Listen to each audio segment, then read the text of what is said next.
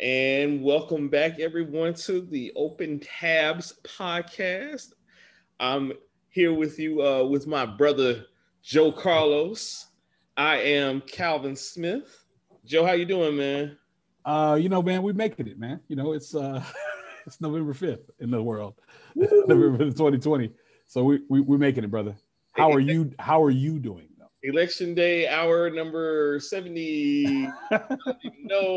I see you sitting on the Waterloo grape. Is that the grape? It is the grape. It is the grape Waterloo. I can't even say it's the grape Waterloo. Hey, Waterloo. There we go. Shout out to Spence Humphrey and shout out to Spence. The smartest group meet on the planet that we are a part of. Yes, agreed. There's a lot of brain power in that group, man. A lot of opinions. Yes, a whole lot of opinions. Yes, we all are on edge right now. With what's going on. But that being said, we're gonna talk about a little diversion. And before we get into our movie of the movie du jour. Du jour, yes. I want to open it up to regrets for you. Do you have anything that you might have had some Jay-Z? What track was that on Reasonable Doubt? Like track number 14 or something like that? Yeah, something like that. I have to look that up. I hear the song in my head right now, but I do have regrets from Friday. Thank you, brother. It's always good to be here and be Black and be talking about our things that are open tabs. Yes. And you could see that I'm wearing my my trusty Atlanta Falcons Vineyard Vine Shep shirt. Very sharp. Very. Hey, look. Thank you. 10 out of 10 killers on that. Hey, that's more than enough for me. 10 out of 10 killers is more than enough for me. No, but the regrets I have for the last episode, for the Friday episode, were not really honing in on some of the quotes. And shout out to Reese Hendricks as always. That I won't be the first shout out, but shout out to Reese Hendricks as always for his insight, which was just invaluable, truly invaluable. But one of the things he mentioned was the fact that there were some of those quotes, some of those now historic, society altering or society impactful quotes that are part of popular culture that we didn't really go over. But so I do regret Bye Felicia. I regret not going over Bye Felicia, which the moment it happened, excuse me, it was instantly part of my life. The moment it happened, I do think we went over the soundtrack, but I think one of the things I forgot to say was the mix of the old and new music in the soundtrack that made it feel very, very LA, in a kind of a car wash way. Yeah, very much so. That's a good call. Yeah. So I regretted not saying that. Reese also mentioned the fight. You know what? We didn't talk about the fight. We didn't talk about the fight at all. We didn't really talk a lot about Tiny Zeus Lester really either. And I don't talk about Debo a whole lot. But the Debo, we did talk about the phenomena that is Debo. Yeah, the concept of Debo. But we didn't talk about that actual the menace that he was. Right. But the fight, so Reese brought up a line and said, get knocked out like your father used to. Which is just like, gosh, it's like cuts to the bone. His dad's sitting right there, right? Doesn't do a thing about it himself. Much like Ronaldo Ray, like Red's dad. It's like, I don't want any part of this either. Although I'm pretty sure, Willie Jones could have taken him with some quick with some jabs. But so those are the regrets that I had not mentioning some of those things. For sure, man. My regret mainly revolves around not mentioning I had it on the tip of my tongue, and I guess it's not that much of a regret if I keep forgetting about it, man. There was a moment though that occurred in the movie. I'll think of it later, man, and I'll think of it at the most inopportune time. Well, it's an open tab, brother. It's an open tab. Hey, we're gonna keep that tab open, man. I'll think of it, man. I'm trying to run through the movie in my head. I'm not gonna think of it. And it's all right. I'm angry at that. But it's all right. It'll come to you. Again, must not be that much of a regret. So apparently not. Yeah, man. I'm full of Gemini tonight. All right, so there you go. I don't know a lot about that. I don't know. That's probably for the best, man. You once you delve into the world of who Geminis are, it changes it changes you irrevocably. You don't want to do that. Okay, oh man, I mean, you know, I believe you. Kim Kardashian West is in the throes. Not to say that she doesn't deserve to be in the throes of dealing with Geminiism, but there she is. So okay, I can do it. Tread lightly. I got you. That said, all right. So let's talk about today's movie, man. And it, like when we choose our movies, like we chose the movies, especially the first 10 we're gonna do. We chose them well in advance. We did. We didn't, you know, and we as we are wont to do, we just threw them out there together. Like we presented lists to each other with, there were some common themes, but we didn't intend for them to be there at all. No, it was just circumstance and you know, I mean, people who listen to the podcast on Friday know that we had discussed what our next movie would be. Yeah. And then over the weekend, events occurred, which we will talk about. Right. But so 1987. Woo. Is 87? It's 87, right? Yeah. 87. Brian De Palma. So this is our second venture into the world of Brian De Palma. And now that I've seen it is our second venture into the world of De Palma. and I've seen the documentary, so I'm much better prepared, you know, and rewatched the documentary, as it were. Look at you, rewatch. Yeah, you know. Look at you. So Brian De Palma's 1987. We use the word classic a lot, but it's classic. Yeah. You know, I mean, come on. Oscar-winning film, yes. The Untouchables. Yes. And you know what? I'm gonna check. I thought, it's 1987. You're right. Sorry about that. I had to double check that. I'm pretty, you know, I mean, like that time period. I actually saw this during that time period, like not when it came out, but right after it came out. Yeah. And so I guess I'll just jump straight into that, and then I'll segue to you to talk about your viewing. But so that year was the year my parents got divorced, and this is the last movie that I remember watching with my dad prior to the divorce. Okay. So he loved The Untouchables. He loved everything about this movie. This is like, you know, it had Robert De Niro acting, in a very villainous way. Yes. You know, it had all. He was in a big Kevin Costner phase, the beginning of a big Kevin Costner phase for him. Gotta love it. So, you know, my dad loves Kevin Costner, and this was one of the entry points for him. And so, you know, I saw this with him. I don't think we had cable. We did not have a VCR at that point, so it had to have been on cable. So, whatever the case is, I saw this with him, and it was one of the more fond memories of pre-divorce. Right after that, you know, things were different, but saw The Untouchables with Pops, and good memories. So, what about you, Joe? You know, I as I thought about this prior to, I remember my dad went to go see it, and I don't think my parents went to go see it. My dad went to go see it. So this came out in the summer of '87. So I was going into the 7th grade. I was leaving my school, the Green Hill School, and going to a new school called Lake Hill Preparatory School. Yes. And so there's a lot of social stuff going on. So I didn't have the FOMO thing that in many cases I would have normally had to deal with by not having seen it, because it was summer, you know, as opposed to being in the middle of the school year, like when Lethal Weapon dropped. I had friends who were, you know, lying and saying that they saw it that night, right. You know, in the summer of '86, in the fall of '86. Anyway, long story short, I think I saw it probably on cable. Okay. Now I don't believe I saw it in my home on cable. It's probably when I was visiting a cousin in Mississippi, and that's probably when I saw it. When I was in Jackson, so it had to have been like '88 or '89. Whenever it hit cable, that's probably when I saw it. So I was about. Okay. So it was a couple years after it was out. I had read everything I could though about the film. Okay. And was definitely up on the historical part of it as much as I could find in Time Magazine, Newsweek, and the World Book Encyclopedia, which of course is finite. But yeah, so that was me. And then there were a couple books in the library at school and books at Dallas Public Library where that was my first real fascination with gangster culture.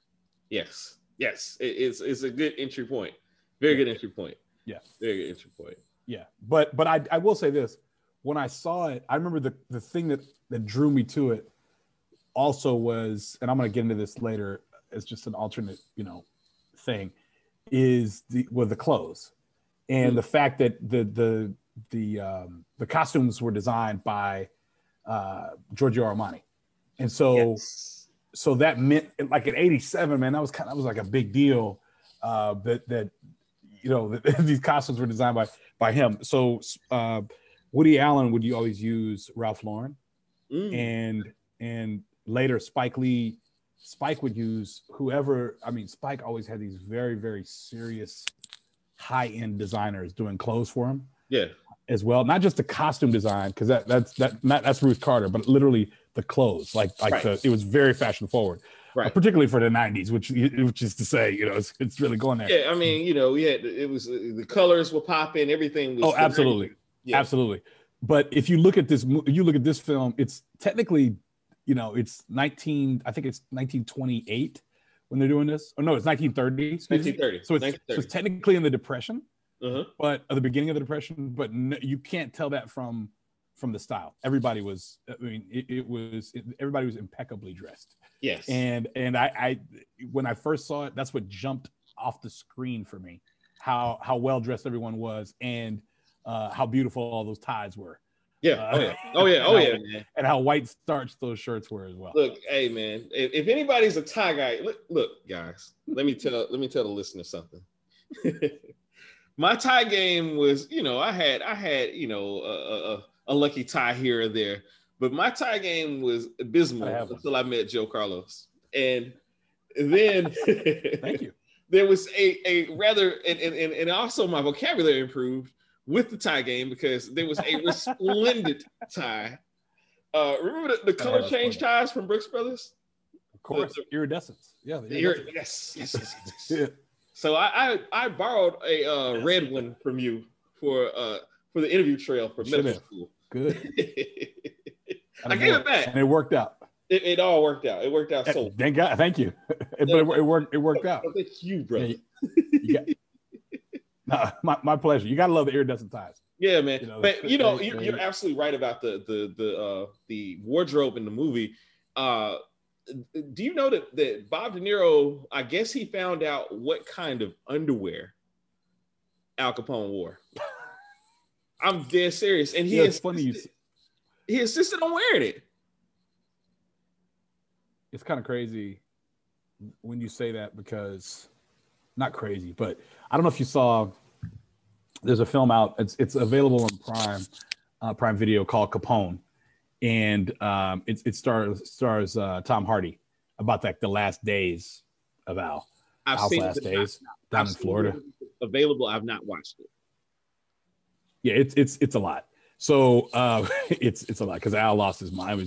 He lost his mind. In fact, at this point, it was going downhill. At the point of the film, The Untouchables, his health was grossly deteriorating. And getting into that, when you talk about the method actor and wanting to literally be that much in tune with a character, or excuse me, not a character, with a person. Right, a real life person. De Niro was playing a person. I'm pretty sure Costner didn't care what kind of underwear Ness wore. I'm almost positive. So did you hear? What was the explanation about why he did that? It's just, it was the method acting thing. You know what I mean? He was like, he had read it and it stuck with him, and he wanted to get into who Al Capone was, even though, and they made a point in where I read it to say that there were no shots whatsoever that would include this underwear at all. So you would not see this underwear. No one would see it. But Bobby D knew he was wearing it. Well, hey man, you went to the bottom of the ocean for that, man. And and we appreciate it. And we appreciate it. Enthusiasms. Enthusiasms. Yes, of course, enthusiasms. A man must have them. Yes, indeed. So I guess that's it's funny you say that. That's one of the little things right there. Absolutely. Absolutely. I mean, about the film. Like they really got into the 20s. I was obsessing over a moment at the very beginning, like the second scene of the movie when the bar explodes, and yeah, the little girl is in there, and I could not find anything anywhere to figure out what exactly she was getting filled until I found a very small detail somewhere that said that she was filling a porridge pot. Had you heard of a porridge pot? Do you know about that? No, I hadn't. And let me tell you something. I'm this many days old right now when I found out what she was getting filled, because I couldn't understand what in the world. Now, it was a cleaners and a bar and like a malt shop and all those things, Five and Dime. They had like shirts hanging in the window. Yeah. They obviously sold beer. That was because Nitty was there. Yeah, because Nitty was there. Yeah. And he was like, hey, Nitty was there. That's who left the case. Yeah.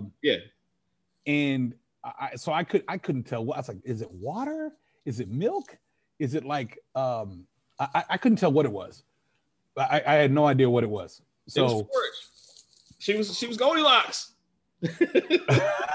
Literally. So it was porridge? He was putting porridge in that thing? Yeah.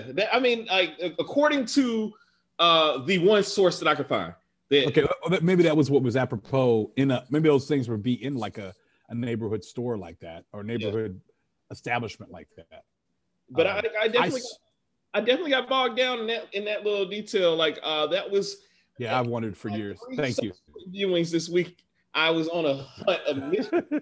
I was on a mission to figure out what exactly, because like, why else would that little girl be at and you're right to point out that was probably like the all encompassing, like the everything shop, you know what I mean? Like a general store type deal. But still, and yet, I mean, why is the little girl there? And, she was getting her porridge pot filled. So there you go. I guess that I can live with that. It starts very innocently, and then it comes in with the. I don't mean to be, with a bang. Yeah, quite literally. And then they go to him getting his which is such an amazing way to start a film. But if you think about it, and if you've seen other De Palma films, he likes that way of that overhead shot. Yeah, that really high overhead shot. He later did it in Bonfire of the Vanities, where he did this overhead shot. But that was probably the best one. I mean, it's so amazing looking, and you can't help but he does it with like very little, not a lot of music. It's just little. Actually, there's a little tiny bit of music, then a little sound, then he just comes in and he's being interviewed by an English paper. It's there. So it's clear that he does what he does for a living. There is violence. There is violence, but not by me, not by anybody I employ. Okay. All right. Right. Sure thing. All right. Yeah. So then of course, little girl goes up. But so what are the little things that you dig in the film? So that and I you kind of pointed out one of the other things I really enjoyed was the dress of the time, like there was the gentleman and I use the word gentleman very loosely. The guy, the first bookkeeper that they capture in Canada. I'll tell you what I want to know. What do you want to know? All right, that guy. Yes. The coat he's wearing is also fantastic. With the fur line. Fantastic. And there's another little detail that I found, and I don't know if you noticed this or not. Every single person who takes a drink in this movie, cop or otherwise, dies. Yeah. That was I mean, and I'm sure it was purposeful. Wonderful touch. I really, I like stuff. It's interesting you say that, because wow. I as you said, every single person takes a drink, then it hit me immediately when you said that, like, oh gosh, that is so true. Mm-hmm. Okay. Mm-hmm. Mm-hmm. Mm-hmm. Wow. Okay. That I wonder why Mamet, the writer, I wonder why Mamet felt that there was a need to do that. It's almost on the nose with it being a prohibition, like, it just, it's weird that happens in this movie. I mean, like, it's almost too idyllic to me, but it does, and he did. And Mamet, again, he's a vet, so it's nothing that happens by accident in any of his movies. So I'm sure there's an explanation out there somewhere. Yeah. So little things for me. I already mentioned the clothing. Mm-hmm. I'm really big on the history stuff there with this time period, and just very fascinated. I'm just gonna say this. So there have been different portrayals of Capone and his wealth, or what it is he had, and things of that nature, and we don't really know. Mm-hmm. So for the longest, this was the one we went by. Yeah. And it seemed grand, like he was living in the hotel, and it seemed grand. I know he would get his suits from Marshall Fields, and mm-hmm. and he would go to the Sox game or the Cubs game. He's from Northside, the Cubs game. All that. I mean, okay, but I don't really have a sense of what he was about, other than that. And now, and the reason I'm saying this is because later, oh gosh, how many years later? 30 plus years later, we have Boardwalk Empire. Right. And in Boardwalk Empire, in the first episode, Al Capone is there. In the first episode of Boardwalk, Al Capone is there. And we see him kind of rise up. And it doesn't look as glamorous as Mamet and De Palma made it seem in The Untouchables. Yeah. It seemed like they were doing all right. They were doing okay. Yeah. But we were made to believe, I'm saying that to say, I thought the extravagance and all the swank and all that, I think that was great. I'm really curious though, for Capone, and this is with the little things, like how long was that really the way he lived? Yeah, that's really a great question, because you alluded to it earlier, being the Depression. You know what I mean? Yeah. And there's so much mythology out there about, right. Our friend, and again, word friend is used very loosely, Geraldo Rivera, trying to find the vaults of his hidden treasures. He allegedly had mansions in Miami, all this kind of thing, but it really, nobody really, I mean, and to the point of, like, him being indicted on tax evasion and all this kind of stuff, like how much of it was real and how much of it wasn't, we don't know. No, I mean, there's no way we can really know. And but the movie definitely made it seem as though he was in the top 1%. He was the definitely, yeah, he was the capo tutti capo, but of all organized crime in the like of all of it anywhere. Right. When in actual fact, now that we know all the things because of the wealth of knowledge that we know about the mob now, we know he was not that guy, really. He was just another guy. He was a guy from the Chicago outfit. Correct. He was Tony Soprano. I mean, right. And there were other guys who were bigger, mm-hmm. and everything else. So it's interesting though. So I look at those little things like that. And there's also small, I don't know. I just really liked Connery's role as Malone. Yeah. And so he has little sayings, here endeth the lesson. And later, what are you prepared to do? Yes. And he's always staying tight on Elliot Ness. And so that's one of another one of those little things. He never lets up. He's always who he is throughout the film. So to me, those are the little things. And of course, I thought the period, I believe that they were there. I am totally bought in that they are in 1930 Chicago. Oh yeah, absolutely. Walking those streets, riding in those cars, wearing those clothes, like every aspect of the production, I thought was tip top. was outstanding. The police Absolutely station, was. all of it. The whole deal. The whole deal. I agree.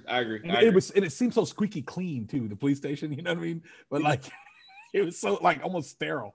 Yeah. But as opposed to like Barney Miller or police station in Shaft. Not Barney Miller. Yeah, or even Brooklyn Nine-Nine. You know, it seems so much cleaner as opposed to those. So what if you were to describe this movie in 6 words? What would it be? Oh man. Let me think. Let's do some good. I think it would probably be Ness overcomes corruption. Okay. That's really, you know, I mean, corruption was the name of the game. And the level and depth of corruption from the cops, from the aldermen, everybody like that. Elliot Ness and Malone, you know, for sure. Without Malone, you know, it would not have. And it's an interesting point we can probably bring up later when we talk about the TV connections. But the portrayal of Elliot Ness here as a student under Malone, and you alluded to that earlier, it was really kind of, I think that made the movie to me. That Elliot Ness was not just this genius or somebody, an innovator. Really, he learned what he needed to learn from Malone, and you know, carried those lessons forward, and became Malone even towards the end. You know what I mean? Like, so I say that to say the corruption ruled, and Elliot Ness overcame that, and that would be my 6 words turned into 600. No, I love it, and I get it completely. I think mine is probably like crusading cops prosper, and crusading cops prosper. Capone busts out. Yeah, that's what I got. Yeah, that's what I got. Although they went from 4 to 2, but they still prospered. But they definitely went from 4 to 2. They took some cash. Yeah, they did. Yeah, much like the 54th, they definitely took some casualties. Yes, yeah, man, without question. Joe, who's your unsung hero of the movie? I'm real interested to hear this, because I definitely have one here for me. Well, you know, actually, it's tough because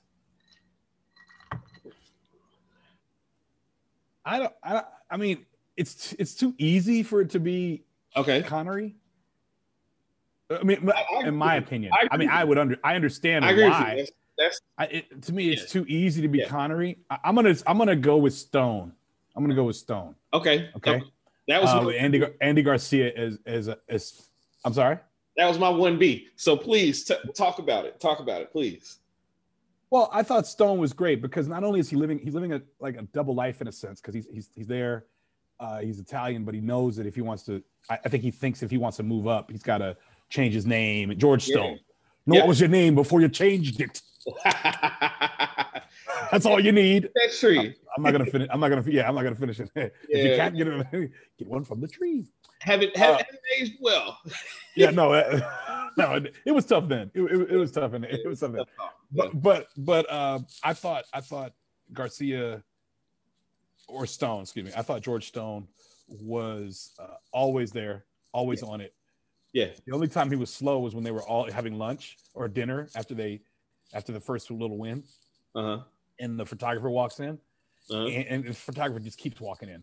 And photographer walks in, and he slowly pulls his gun out. Like, this guy's supposed to be the best shot in the world, and he slowly pulls his gun out. But it is what it is. It is what he was. You know, he would have missed the shot then. right. He definitely would have missed a shot then. But I thought he was always on point. He was extremely reliable. Yeah. Even when he got shot up in the Canadian border, he still made it through, and he showed up, man. He delivered every time. Oh yeah. And of course, he shoots the guy trying to take the bookkeeper. So that shot, I mean, he had the best shot of the movie. Yeah. Of course he did. Of course he did. That scene where they he goes to the academy to pick the fruit off the tree, Yeah. And the two guys they interview with the other guy, oh my goodness, man. He's like, yeah, that's our next chief. Like, Yeah. I love it. I love it. So my unsung hero is not really a hero. It's a villain. Frank Nitti. Billy Drago is Frank Nitti, man. I mean, born to play it. The menace, he was born to play him, from his jawline. Everything was just perfect. And I mean, he's just a constant menace throughout. Like, you know, he's in the bar about to blow it up. He turns the little whatever, you know, the knob on the briefcase to ignite it, to set it off. And you know, the showing up at Elliot Ness's house, asking him about his daughter's birthday, and you know, he just, and then, you know, at the end when he talks about how he screamed like a stuck Irish pig, and yeah, I mean, you know, he just was. Frank Nitti was. He killed Wallace in the elevator. Like, I mean, he was everywhere. He was everything. Obviously, he didn't do all that in real life, but no. In the movie, like, and I remember one of the details of my dad when watching it with him. I was asking him, I was like, man, was this a real dude? Like, he was like, yeah, Frank Nitti's a real guy. You know, he was. It was phenomenal, man. Like, you know, and this is, you know, notwithstanding, we've already said the obvious, you know, I mean, Sean Connery wins the award for this. And obviously we have to talk about Sean at some point. But, you know, Frank Nitti was, I mean, he was the guy that I was left stuck with. And even the fashion choices again, the white suit. White suit, man.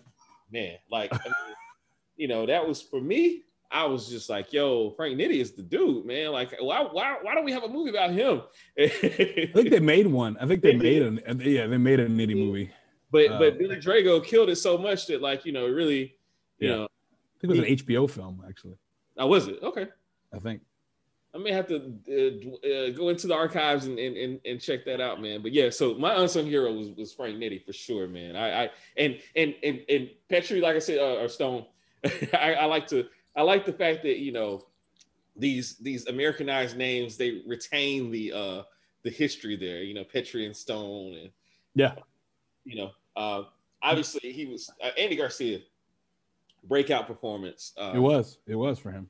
I agree with you though on Nitti. I get it completely. I thought he was perfectly cast. Yeah, Drago was perfectly cast. Yeah. Definitely menacing, and just looked like a low life, worst person in the world.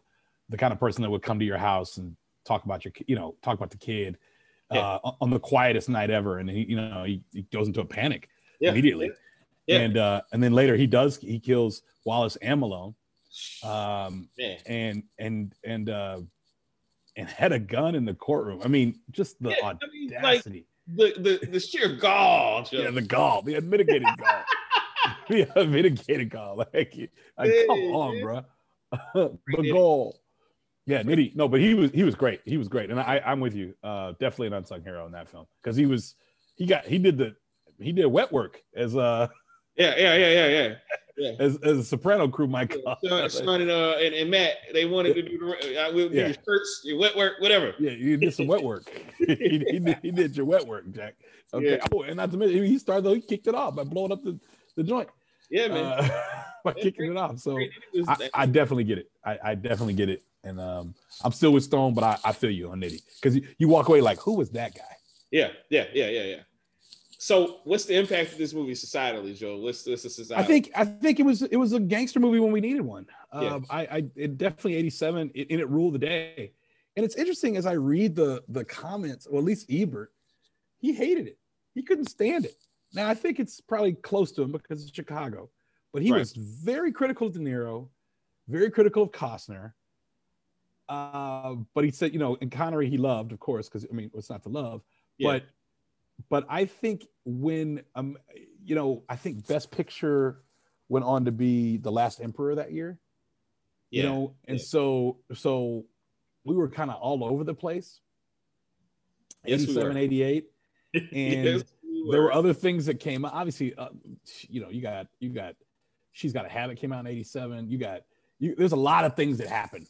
A lot of movies that came out around that time, but it was the most popular thing. Man, that thing was in the movies.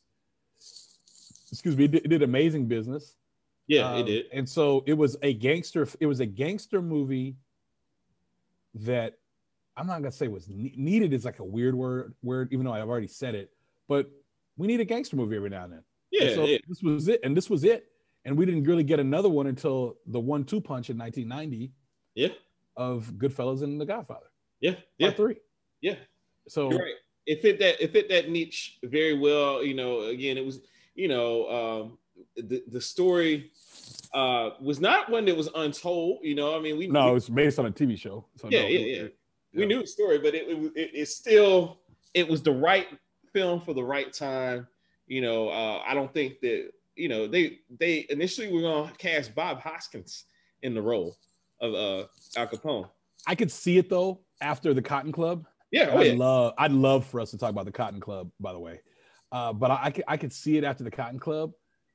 But I don't see a drop off. I'm just gonna say that I don't see much of a drop off. I don't. I could see it. I could see it. I'm glad it was De Niro though. I'm glad it was De Niro. You know the story. I mean, because he talked about it in the De Palma thing there. You know, he paid him to not take the role.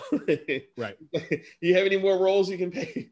You can pay me not to take. Right, exactly. It's phenomenal. You know, I mean, that's before he had that Roger Rabbit money, and then he was straight after that. He was good. Yeah. And before he did Heart Condition with Denzel. Heart Condition. That is gave us the song "Have a Heart" by Bonnie Raitt. Oh yeah, the great Bonnie Raitt. the great Bonnie Raitt. No, but you know, I feel you. I don't know if you lose anything. Personally, I don't think you lose anything. No, I don't think so either. By having Hoskins in there, because I think Capone was more of an ornament anyway. Yeah, no, you're right. He definitely was just kind of window dressing a bit. You know, just you know, and they didn't, and rightfully so. They don't go into depth about him because it's not about him as much as, I mean, the Untouchables. Yeah, right. Exactly. So I think I agree with you, Joe. You know, I mean, like it was needed for that time. It was, you know, it put Kevin Costner on the map. Definitely. Gave Sean Connery his due. Brought him back so that he could make The Rock and all these other films later on. A bunch of other films. First Night, not Zorro. He made that First Night. He made a lot of stuff though. After that. Entrapment. That was the one I was trying to think. Finding Forrester. I mean, he just went on a run. You're the man now. The Hunt for Red October, which you probably already said. I think you just said, but he went on a run. He did. So I guess this is the point where we can talk about Sean. That's so perfect. Perfect. I immediately, you know, we both posted things on social media, kind of tributing him, and then one of my friends, who's pretty progressive and woke, posted something on her page where she was like, you know, basically screw this guy because of his stance on slapping women. And are you familiar with this? No, I wasn't. I'm not familiar with that. Well, okay. Well, allow me to edify you here. Okay. Please do. So way back in the 60s, he was interviewed by Playboy magazine. You know, the groundbreaking Playboy interviews that were done. Of course. Everyone's that's when you made it. You get the Playboy interview. Yeah, that's it. Yeah. One of the things he talked about was, you know, like, you know, sometimes when women are hysterical and these other terms that were used back in those days, the only option you have left is to open hand slap. And he says, you don't want to close your hand. You want to use an open hand, but it's okay occasionally to slap a woman. And so, wow. I wasn't aware of that. Sorry. Yeah. So around the time The Untouchables was released, he was interviewed by Barbara Walters, and Barbara you know, she brought that back. She necroed it. She brought it out of the old vault, and asked him about it. She's like, you know, do you have any regrets about saying it? He's like, absolutely not. You know, he's like, you know, he still won the Oscar. Still won the Oscar. Still, you know, and he was like, you know, jeez, that wouldn't happen in today's Hollywood, Jack. Oh no, not at all. He would have been canceled. He would. Yeah, it would. There's no way. Like Desmond Piper. Like yes, like Desmond Piper. Homeboys in outer space. like Eddie and Norbit. Hey, that summarily killed his Oscar chances for Dreamgirls. Yeah, I mean, and that was just a portrayal of another role. That wasn't what someone said in real life, right? And what he doubled down on. Oh yeah, and he he tripled down because he was asked about it later on, like maybe 10 years later. He was like, yeah, no regrets. Still open hand slapping women, as Okay, me. well, I wasn't aware of that. Yeah. And that's deplorable, obviously, Yeah. And and like horrible and deplorable. I wasn't aware of that. and I mean, like, my actions and thoughts speak for themselves, so I don't have to defend myself in saying anything, and I'm not going to qualify it at all. But I'll say this much: in that, the role is the role, and the actor isn't. I mean, he played the hell out of the part, and for better or for worse, the role of Malone has a special place for me. Now, whether he was played by a scumbag, I mean, Sean Connery is not going to be the only scumbag on the planet to play a role. You know what I mean? No. And No. I'm not out. I see it differently than like an R. Kelly, who I will. He comes out with an album, and I have a choice as to whether to buy the album. Right? I'm not going. Like, Sean Connery ain't coming out with no albums. It's not no solo Sean Connery nothing. And if there were, then maybe I could choose to not purchase that. But I'm not going to cancel a fantastic movie and a fantastic role for, I can't find a way to justify that per se, other than to acknowledge that, in hindsight, he's a scumbag, man. He's not, I can't look at the SNL skits. I still can laugh, but I'm laughing in a different way now. I'm laughing at, the scumbag deserves to be made fun of, and whatever. I don't know. Yeah, man. I had no, again, I had no idea, and I'm astonished and ashamed that I had no idea and truly did not know. It's interesting. The other day I was talking about Jeffrey Tambor being an American treasure. And then someone brought something up that Tambor did on set of, oh gosh, what was that show called? Transparent. I can't remember the name of the show, but they brought that up, and I was like, gosh, okay, I wasn't aware. Maybe these things they just fly right by me, and I'm not looking for those things, so I hadn't necessarily seen them. Yeah. But I echo your sentiments about the movie here. Yeah. I'm disappointed. I'm disappointed, obviously, in Connery. Yeah.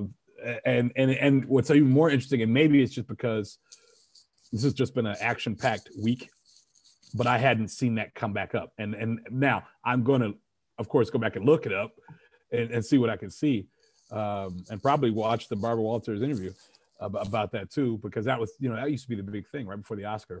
Oh yeah. She sat down with 5 or 6 people, the biggest, I guess, entertainer or biggest, headline makers that year in movies. That used to be the highlight. I used to love that probably more than the Oscars itself. Yeah, that was huge, and it was, and because you could hear from them. So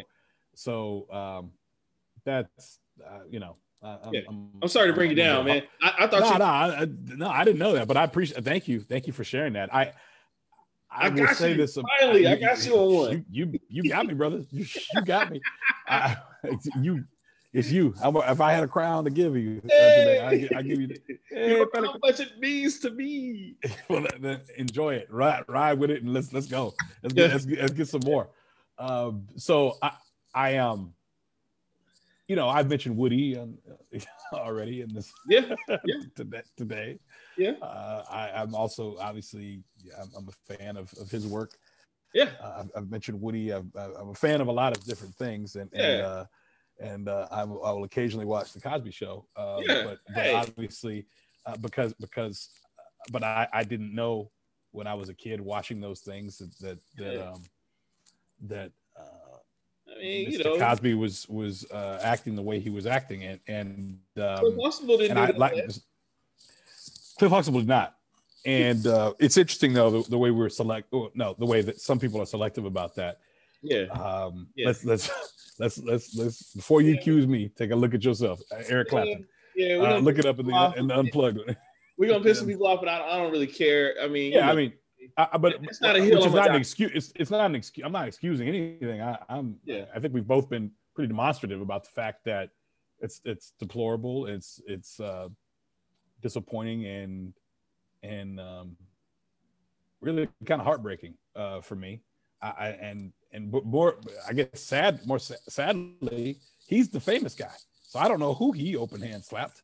I don't know who he, there's probably women out there throughout the world, Scotland, wherever else that were at the other hand, the hand of this, the other end of this doctrine and belief of his. That's sickening. That's sickening. Yeah. The film though. Back to the film. I thought it was beautifully written. Yes, absolutely. Except really for it, and if I can make some, if we get there, if we get to this part, except really for the Capone parts. And as I read Ebert's review, I specifically want to share what he said about what Ebert said.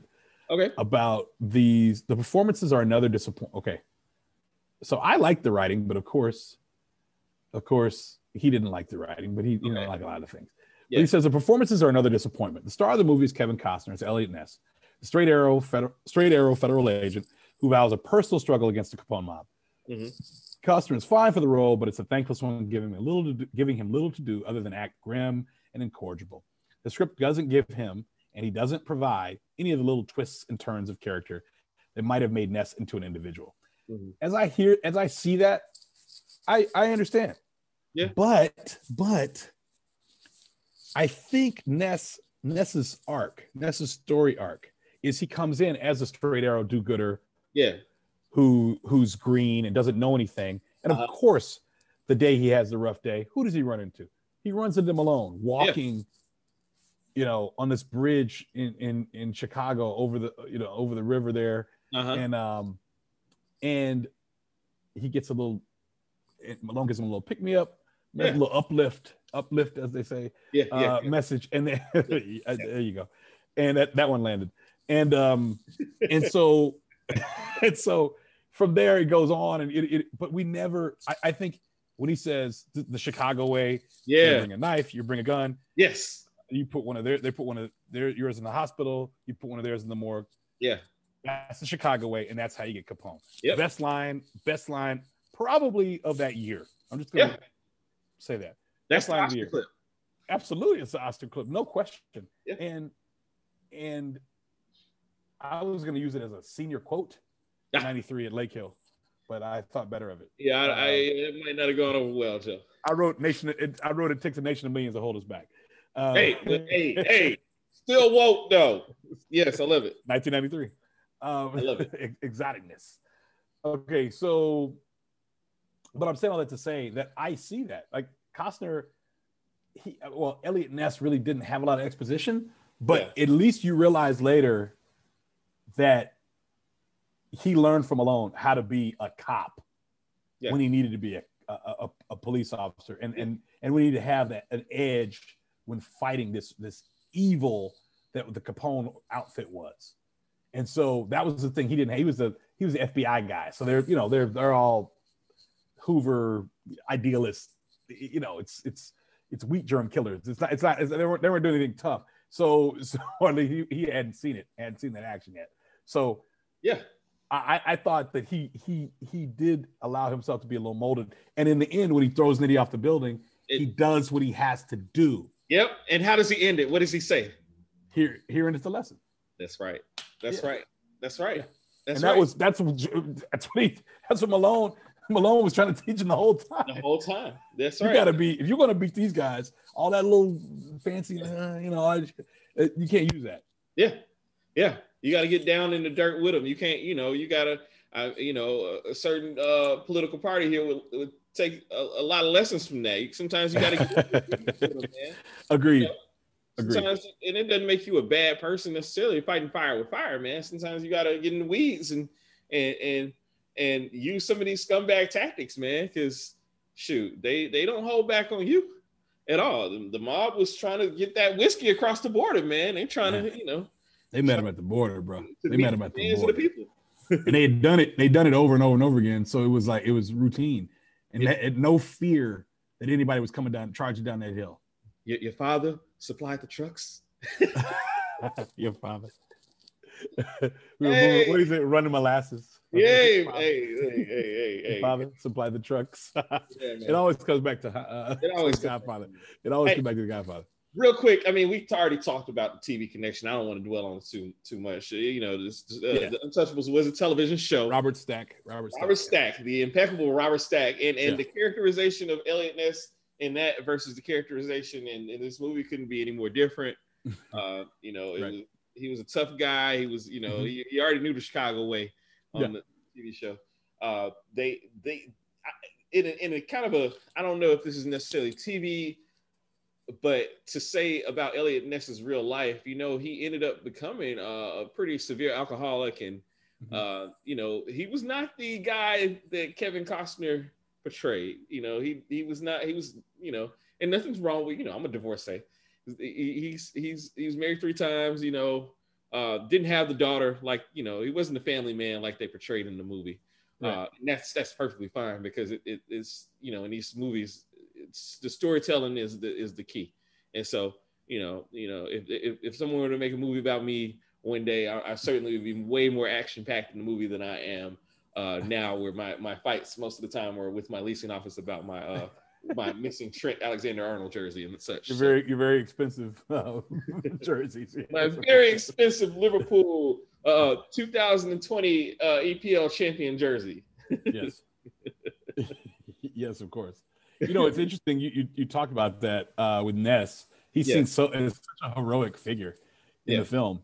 Yeah. And you know, he died at 54. Yeah. Of a heart attack. Yep. It's so interesting that I you know, let's be honest, I don't even know how much he really had to do with taking Capone down. I know he had a lot to. I know he worked on it, but a lot of different things took Capone out. It wasn't just one or two cases. A lot of different cases took him out, but he was definitely made this heroic figure in this film. Yeah. And so if you ask anybody in our age, who's 40 years old, if you ask anybody who's 40 years old about Elliot, oh yeah, he was a hero, right? Yeah, because that's how Mamet wrote it. Yeah, that's how De Palma directed it, and that's how Costner acted it. Clean cut, you know, wearing Armani suits, and shirts, and cravats. He's the boss. He was the boss. He was. He took some lumps. He was humiliated a little bit early on, and took it on the chin. And we love that. You know, that makes me. Oh yeah, we do love that. We do love that. We love Let's do some good.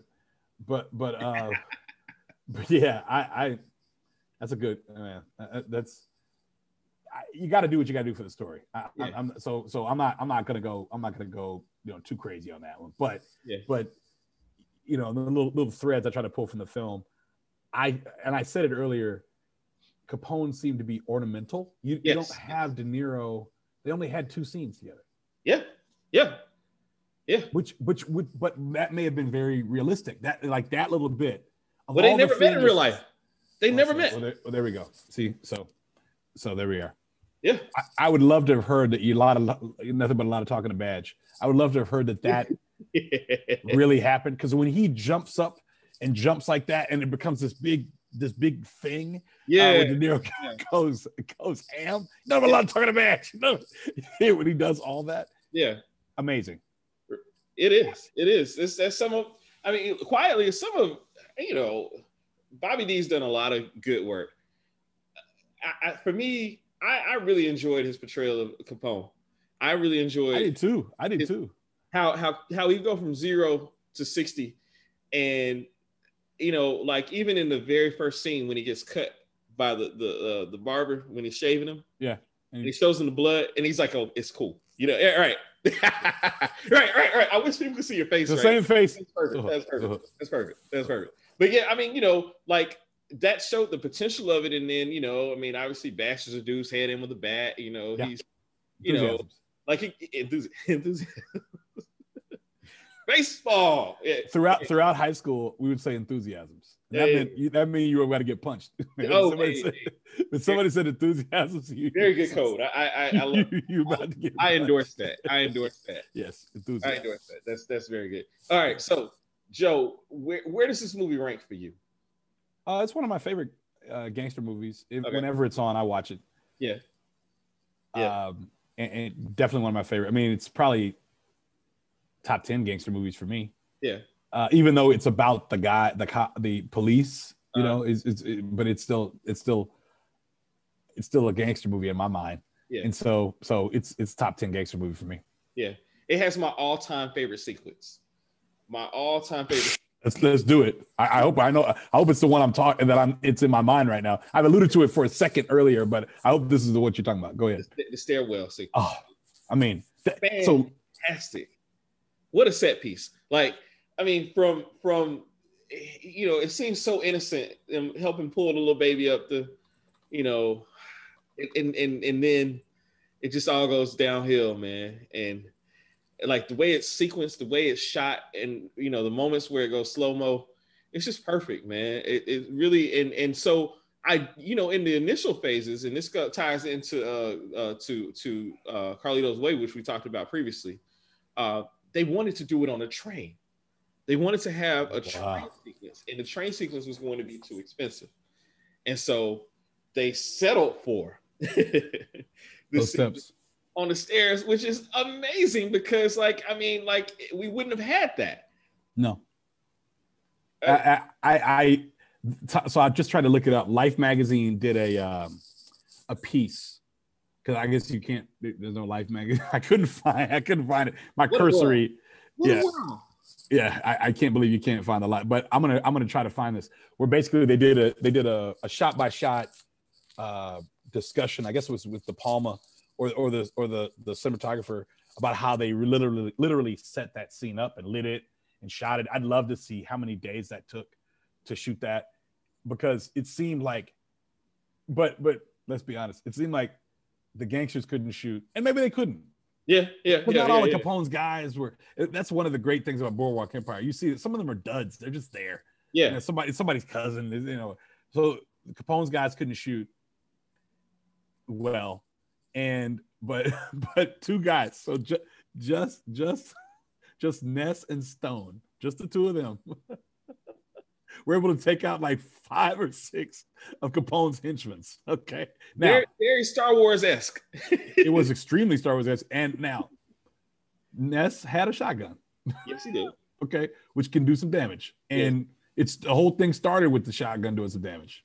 Okay, because it was the same guy whose nose he broke after they killed Wallace, and when he walked up, he said, "My friend died today," and the guy says, "I don't care." He says he doesn't care, and he hits him in the, you know, he hits him when he charges into the hotel, and then tries to pull, you know, draw the gun, and anyways, that's the same guy who's at the top of the steps. So he's got the broken nose, and he looks at him like, I know you. Like, why are you here, right? Yeah, and that's the thing, the mob in this, Capone's guys, they never think anybody's going to catch them. Like they always think that they're just living in a vacuum, that no one is surveilling. They think they're untouchable. That's the okay. There he is. You know, there he is. So who are the untouchables? All right. Who are they? Well, I mean, obviously, Nitty told them they were touchable. So that's one of the coldest. That's one of the coldest. Hey, that was cold, man. In the elevator, man, Wallace didn't have to. And then the music, the death scene music. Like, But I'm sorry, love that scene. Amazing scene with the steps and the baby. And you can just hear that little you can hear that song over and over again. Yeah. And it's like, why didn't you just grab the carriage? Why didn't she grab the carriage? But they're shooting. So they shoot. So I'm gonna get you, sucker. That's hey. So the that scene actually is an homage, apparently, to Battleship Potemkin, which I've never seen. Of course.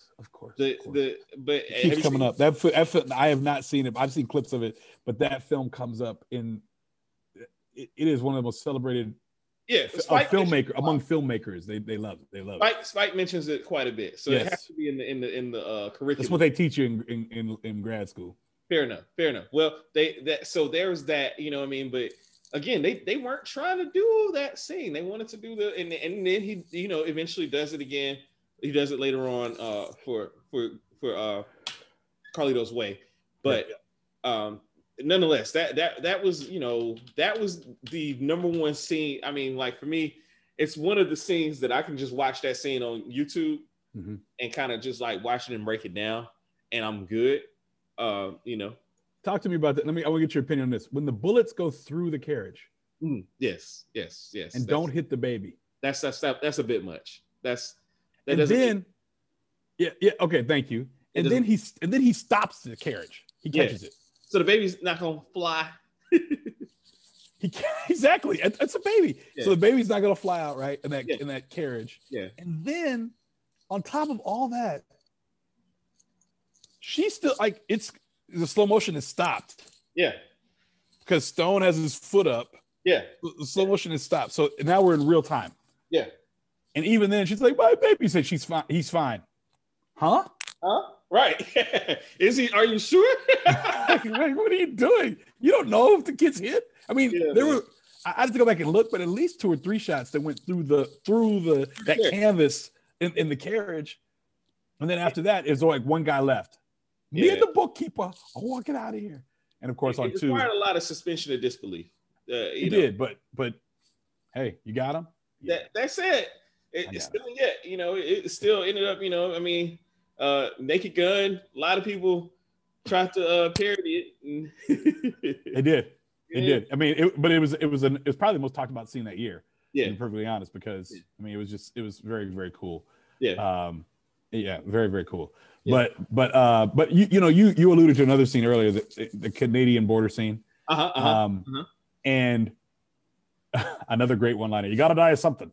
Right? Yeah. So Connery says you got to die of something. But and the first time I watched, I was like, what did I miss? What am I missing? But they're meeting someone, right? So they got to do the exchange, and then they meet someone, and at that point, Wallace has a drink. To your point. Yeah. He has a drink. They meet somebody, and that's when. And then they meet the other guy, and they got to talk to him. Yeah. Or they're sitting there waiting. And that's, of course, obviously he doesn't know that they've blown that, he's already dead. Yeah. But just insane. Insane. That was, I mean, you talk about interrogation tactics, man. And the way that the Canadian officer, the Mountie, responded to that. Yes. I do not approve of your tactics. Your tactics, methods. Yeah, methods. Yeah, you're not from Chicago. That's when you see he's starting to be like, okay. Yeah. All right, this is what it's going to take. Away. Yeah. This is what it's going to take, because we can't all that stuff I learned in the academy, FBI. It's not going to work. So. Yeah. Did we miss anything, Joe? Have we missed anything in the movie? I don't think so. I don't think so. I think when I say De Niro was ornamental, I think it was for him to gain all that weight, wear the same underwear, and do all that. I would have loved to see some more scenes with De Niro, Capone scenes. He asked for more scenes. And I think that was the right call by him. I agree with you, Joe. We need just maybe a smidge more of Capone. Just, I agree. The story, it's not about him so much, but I mean, it's as powerful of a figure as he is and remains to this day. It could have used a little bit more cowbell, a little bit more Capone.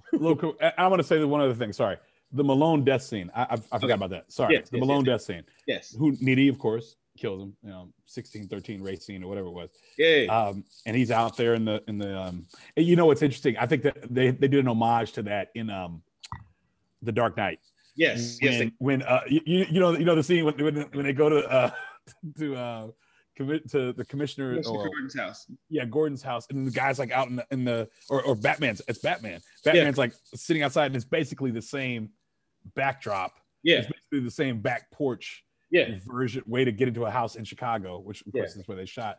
Yeah. And it was to me, it was an Easter egg. Like, okay, we loved this scene, but nobody's gonna get shot up. So he shoots him with the Tommy gun, and then you think he's dead, right? And then you see the trail of blood, and that scene when he musters up all the energy he has left to say, "What are you prepared to do?"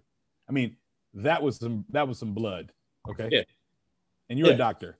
That was You know, in the films, they use these squibs. Apparently, the squibs got in his eye. Like, he was burned up. Yeah, he had to go to the hospital afterward. Sean Connery did. Okay. I mean, so realism. They took realism to the extreme there, man. It's funny. I know we'll get into this at some point, but Sonny Corleone is apparently they put more squibs on. The guy's like, I never put as many. This is the most squibs I ever put on a person ever. Wow. At one time. Wow. And he was like, huh? He's like, yeah, I'm just telling you now.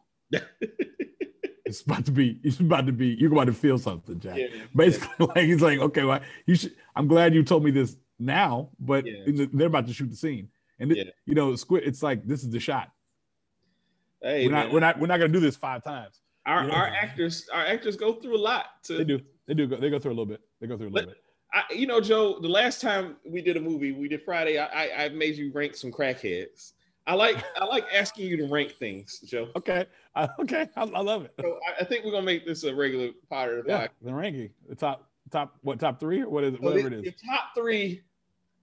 I want you to rank these 3 Chicago movies. Oh. I want you to rank the 3 Chicago movies. That's a genre in and of itself. It is, and so I'm giving you the choices. I'm gonna see where. You can feel free to throw some other ones out there, okay? But okay, I'm listening. I'm gonna see where you go. Definitely rank these 3. So the Untouchables, obviously, since that's what we're talking about. Mm-hmm. Ferris Bueller's Day Off. Ooh. Okay, and man, it was just on the tip of my tongue, Joe. I'm messing up tonight. We'll just say Love Jones. Let's throw Love Jones out there. Love Jones would be 3. Okay, all right. Being on that list. Okay. I'd probably put Ferris 1 and Untouchables 2. Yeah. My favorite Chicago film is probably Blues Brothers. Okay. Personally. Okay. And I'm sure there's other. Oh, I like About Last Night too. Okay. The original. Yeah. But personally, it's probably the Blues Brothers.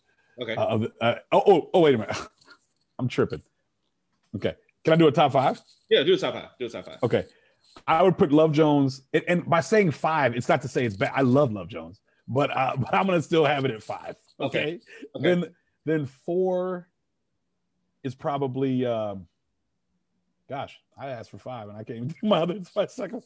What did I just say? So okay. I'm just gonna start number 1. Number 1 for me personally is Running Scared. Okay. Excellent. Yes, I agree. And then Blues Brothers. Okay. And then Ferris Bueller. Okay. And then The Untouchables. Okay. And then Love Jones. Okay. All right. Chicago is such I love Chicago. Chicago's one of my favorite cities, and I'm not just saying that because one of our favorite listeners is from Chicago. Shout out, Sweet home, Chicago. You know who. Shout out to Reese. But I love Chicago. Like summertime, one of the best places to be. Yeah. I've been to Chicago in the winter, and it's cold as all get out, but it's still witches. Yeah, it's which is that part of her. It's still a fantastic city, even in the cold, man. Chicago, it films so well, and like to your point about like Gotham City is Chicago for all intents and purposes in the DC universe. You know what I mean? Definitely. And like it just is that city. It feels Chicago is just like there's a reason why John Hughes, all of his movies are in the Chicago suburbs, and we can talk about John. Yeah, I wanted to. I was saying Chicago proper. I wasn't even gonna get into that. Yes, with my main man John Hughes, of course. Yeah, very nuanced relationship you have with John Hughes. Very nuanced relationship with John Hughes. Definitely have to talk. I'm surprised we didn't think about any of those films on our initial list, but I'm good. Chicago. Well, Ferris Bueller it's got some John Hughes. That's some John Hughes. Yeah, it's John Hughes inspired. That's some, that's in the neighborhood. That's fam. Yeah. But at any rate, Chicago. Shout out to Chicago, man. Chicago. What are yours? What are your top ones? So my top ones. All right. So number 1 is Ferris Bueller for me as well. Okay. Joe, I realized the other one that I was thinking of instead of Love Jones was Barbershop. Okay. So I gotta throw. I really like the inclusion of Black Chicago and how they, you know, like, cause Chicago is a chocolate city, man. Like we Yeah. didn't get a lot of credit for Yeah. being it as much until we're starting to talk about the pejoratives, which just definitely just takes so much away from Chicago. I hate the whole Chirac talk because that's not. Yeah, I was gonna say. Notice we didn't even mention that. Yeah, that's not Chicago. That's not Chicago. No. But yeah, I mean, it's a part of it, but it's a part of it like how, you know, like 1970s seedy Times Square was New York. You know what I mean? Yeah. Like, so Barbershop, and then I would put the Untouchables as three, a loving three. You know, because the other thing about when the first time I visited Chicago as an adult, I'm struck by is how little has changed in terms of like the L trains. Yeah. And like, you know, I mean, it's a city that the city of broad shoulders is built to last. Chicago is one of a tribute to American industry. I've done the architecture tour, and it's just amazing, like, to go through Chicago and see. This is the quintessential, in my opinion. Like, New York is the hub of business, you know, and Philly, you know, like we have classic cities, but in my opinion, Chicago, the second city, is really a tribute to America as a whole. Like, in terms of America being a melting pot, you got your Italians, you got, you know, I mean, and it's a place, you know, I mean, our greatest president comes from there, and I'm not talking about greatest president. No, I don't even know if he went to Chicago. Our organized, he's from Illinois. I don't know if he ever went to Chicago. Right. Fair enough. He probably was Springfield. Yeah, you're right. Yeah. So, but our you know, the community organizer, the beloved president, forever my president, Barack Obama. You know, like, Chicago is it, man. And if I had any tolerance in my body for cold weather, I'd be there. You know, I got to talk to Corey about how he does it. Yeah, I couldn't agree more. I love Chicago. And to your point though about I guess Barbershop, and that's one of the reasons I love Blues Brothers. It's unabashedly black. Yeah, that film is very black. You got John Lee Hooker, Ray Charles, James Brown, Aretha Franklin, John Brown, James Brown, and Shaka Khan, and not to mention and others. And they were a blues band. That's who they were. Yeah. And so that movie's really a musical. Yeah. In and of itself. It is. But it celebrates the blackness there in Chicago, and the music there in Chicago as well. So I couldn't agree more. But when I've been there in the summer, man, it's a beautiful. I'd put it this way, it's a beautiful thing. Okay, when that little cool breeze comes about the lake, but the sun is out and you still chilling and it's all good. Yeah. Hey, it's hard to beat it. It's hard to beat it. And you then instantly understand why cats from Chicago talk so much smack about their hometown, because they're so proud of it, and you understand why, because it's you know, it's got a cool vibe, it's cool, all that, but also because it is so beautiful, and there's so much history in it, and about it and for it, and to your point, it really is an amazing American city. And by saying American, I really mean like a 20th century American city. Yeah. Like, I know what you mean. Built up big, and maybe late, like post Civil War, but built up big in the 20th century, industrial, just this city. And think back to Road to Perdition, when they were outside of Chicago somewhere. I don't know where they were, but he had to come into town to talk to Nitty. Okay, all right. Tom Hanks' character, he comes to town to talk to Frank Nitti to try to get protection. And when they get to Chicago is huge. It's big. It's different. You know, if I would have had a 5A, I would add High Fidelity to my Chicago films. Okay. If I had a 5A, which I can because it's fine. So I would add High Fidelity. Okay. As well, but below Love Jones, but I love High Fidelity. Hey, you know, the point being, Chicago's a wonderful film city for sure. Absolutely, no question whatsoever. So before we close, let's talk real quick about the music. Because Ennio. Ennio Morricone, man. I mean, woo, bad man. I mean, you know, and he's still working. Yeah, I know. I know. It's amazing. That score we were talking about at the onset when we were talking before we started recording about just hearing the music over and over again. Yeah, exactly. It just sounds like somebody's running or like they're chasing you, and then we got man. Then that's suspenseful. Like, well, okay, are they around the corner?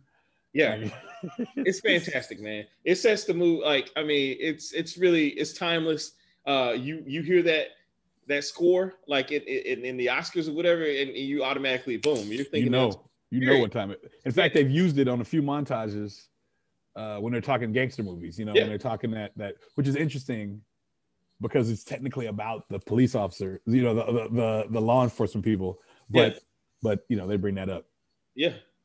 No, the score is strong. It's available on Spotify and I believe Tidal, but definitely Spotify, probably Apple Music too. Yeah. So I would definitely on one's reading list, I would definitely go check that out. Yeah. It's definitely. I was editing some pictures earlier today to it. So I would highly recommend it. Yeah, for sure, man, for sure. I forgot to mention one other thing. Go for it. The police officer who was in the precinct who came up with Malone. That guy has played. He's played the same Irish police officer in Hoodlum. Yes. To Reese in Hoodlum. He was also the bad guy who owned the shop in The Legend of Billie Jean. Mr. Pyatt. Yeah, Mr. Pyatt. Hey, man. Just take the money, okay? Just take the money. I love that movie, man. I love it too. Fair is fair. So they don't play that nearly enough. What happened to Helen Slater? Like, what happened? She was Supergirl. I don't know what happened. Like, the last time I think I saw her was Secret of My Success, and then it was like it was City Slickers. Yeah, I think that's the last appearance of Helen Slater. And I haven't seen her since, but never knew it. I forgot my other Chicago movie, man. I just remembered it. What? The Fugitive. Oh, definitely shot on the streets of Chicago. Definitely a Chicago film. Ooh, I had to rearrange some things. Man. Yeah. That was my 1993. All right, so what I was gonna say was about that officer. Yeah. He was always feeding them information, and you never knew where it came from. Yeah, he was feeding them the information, but obviously they were friends. They came up together. They were like brothers. But one was on the take and one wasn't. Yeah. He said, "I'm risking my life for you, Jimmy." And when he said that, and he told him to get out of town, like, okay, I'm telling you, they're going to kill you. Yeah, right. That's your notice. That's your death notice. And then he fights him. I'm looking at a dead man. Is it? My brother and I say it all the time. I'm looking at a dead man. He's like, is it? This is. I have nothing to say to you, Jimmy. This is a bar for cops. Yeah. What are you doing in a bar for cops? What are you doing in a bar for cops? Need to find that bookkeeper. Then he beats the tar out of him. Yeah. In outside in the rain, of course. But I really like their interaction was cool. Yeah, that's actually a good call. That's a good catch. Very good catch. Thank you. I appreciate it. Very good catch. So, dear brother, any other parting words about the film, The Untouchable? No, I think we hit everything I want to hit. I'm with it. And so I guess it's now it's on to you. It's on me, eh? Yeah, I'm serving. The serve is on you. Okay. Yes. All right. So I have 2 left. I got 2 left, I believe. Yeah, I got 2 left, and I'm gonna save Spike for last. We'll end with Spike. Okay. So we'll do The Wood. Awesome. Wood. 1999. 1999. Yes. Back in the day. Hey, I'm all for it. Yeah, man. So and we might have some. Let's just let people know we're gonna have some stuff come out in the intro. And, yes. Just be on the lookout because there's some monumental dates coming up. Joe made me aware of a date coming up, and we got something for y'all, and you'll like it a lot. So we think so. I know so. Well, good. Well, I know so too then because I feel as confident as you. All right, Joe. So, hey, man, look, The Untouchable Chicago. We did it. Sean Connery. I wish I had some lasagna, some pasta right now, a little bit of red wine. Man, I got some spaghetti meatballs in the fridge right now. I know. I saw those meatballs you made earlier. Those look amazing, by the way. Let her cook. Hey, I'm sure it's gonna all work. All those things. You know, a nigga, brother. Oh, I said. Hey, brother. That's beautiful thing, man. The best man. Yeah. All right, man.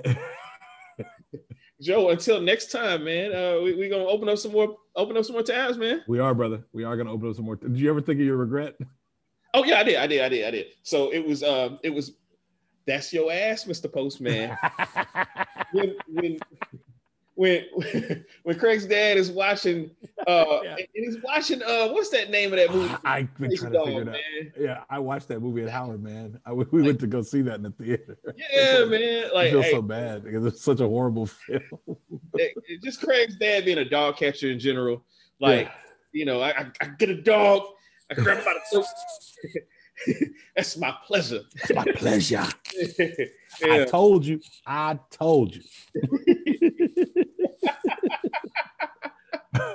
There's gonna be some wonderful memes too. Some Cube will get a couple of me. I told you.